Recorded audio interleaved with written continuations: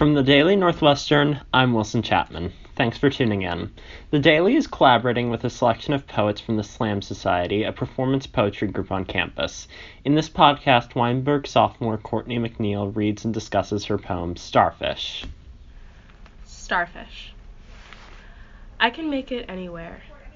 Live in the smallest pocket of air, and still I will never stop breathing. Make a home for myself out of stone and echoes. Bend the world into a melody that can accommodate me. I don't need friends.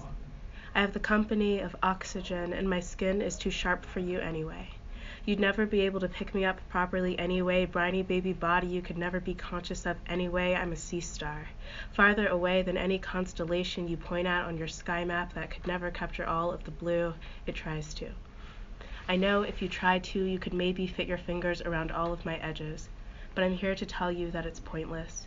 Because at the end of the day, I will wash up war-torn and hungry for everything I'll never be able to swallow, fighting with every rigid part of me to assert that I am alive and only one of us could ever survive with so little. Can you tell me a bit about the poem that you just presented? I basically wrote it after 2.5 weeks of having writer's block and not really having anything to write about, but it kind of started off with kind of a minimalist lifestyle of not needing anyone to survive, of being able to just make it on your own. And I thought of a starfish because I guess you would always, because it's something that's kind of alive, but kind of you don't really see it as being alive. It doesn't move or anything, but it's still sustaining and still making it. And I think the way I see the poem is kind of leaves it up to, I guess, the reader of whether that's an ideal way to live, if you actually don't need anyone else, and if whether that's a good way to live, or if this is kind of a cry for help. And I think towards the end of the poem, it's kind of playing around with that idea that someone is reaching out to you. So I guess when you're writing poetry, how do you get your inspiration, and what does your writing process look like? I get inspired by a ton of things. I try to find a lot of metaphors.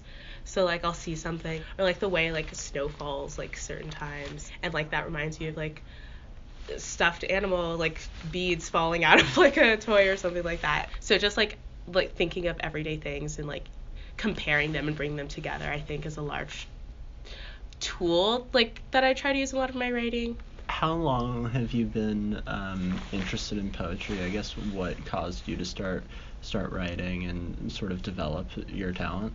I don't know. I really liked poetry when I was a kid, 4th grade. I think I remember we would have poetry assignments, and I originally liked it because it just didn't have to rhyme, so I thought you could just write words down and it would be a poem and no one could say anything to you about it.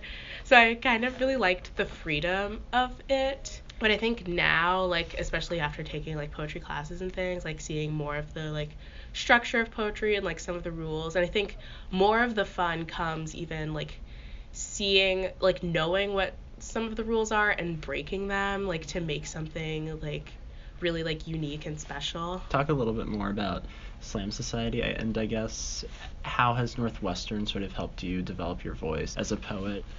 Well, first, Northwestern Slam Society, I've been a part of it since I came to Northwestern, fall quarter freshman year. Basically, we all get together once a week and we workshop poems, and we see what's going on in the city, to look at poems and kind of try to workshop there. And we do an open mic every quarter. I have grown so much as a writer just through a lot of different avenues that Northwestern's provided for me. Just having opportunities on campus that are for writers. I think that there is a lot of those, and I've definitely been able to take advantage of that. Just having deadlines, having things to actually put your work on, or show your people to show your work to, or avenues to express yourself. I think I've really found that at Northwestern. To wrap this up, can you share with me an experience you had performing poetry on campus that was particularly memorable, particularly meaningful to you? Yeah, I would say the first open mic that I did with Slam Society was really fun. We did it around a theme of home, but I performed for the first time one of my other like favorite poems called like Have You Seen a Girl, and it's like it has a lot of hand motions and things in it, and I think it's really fun because it's the first poem that I wrote coming to Northwestern. It's the first poem I wrote like here at college. I don't know, I like really connect with it just because it's like basically about finding yourself, or like finding people to lean on, or like being there for like people that you love, even if they seem like they're okay, they like might not be okay. And so I think just writing poems like that, like about life experiences that I feel like a lot of people can connect with, and I myself know that I do connect with, are like some of my favorite things to write, and especially some of my favorite things to perform. Thank you for listening. Be sure to check out our other podcasts featuring student poets. I'm Wilson Chapman, and I'll see you next time.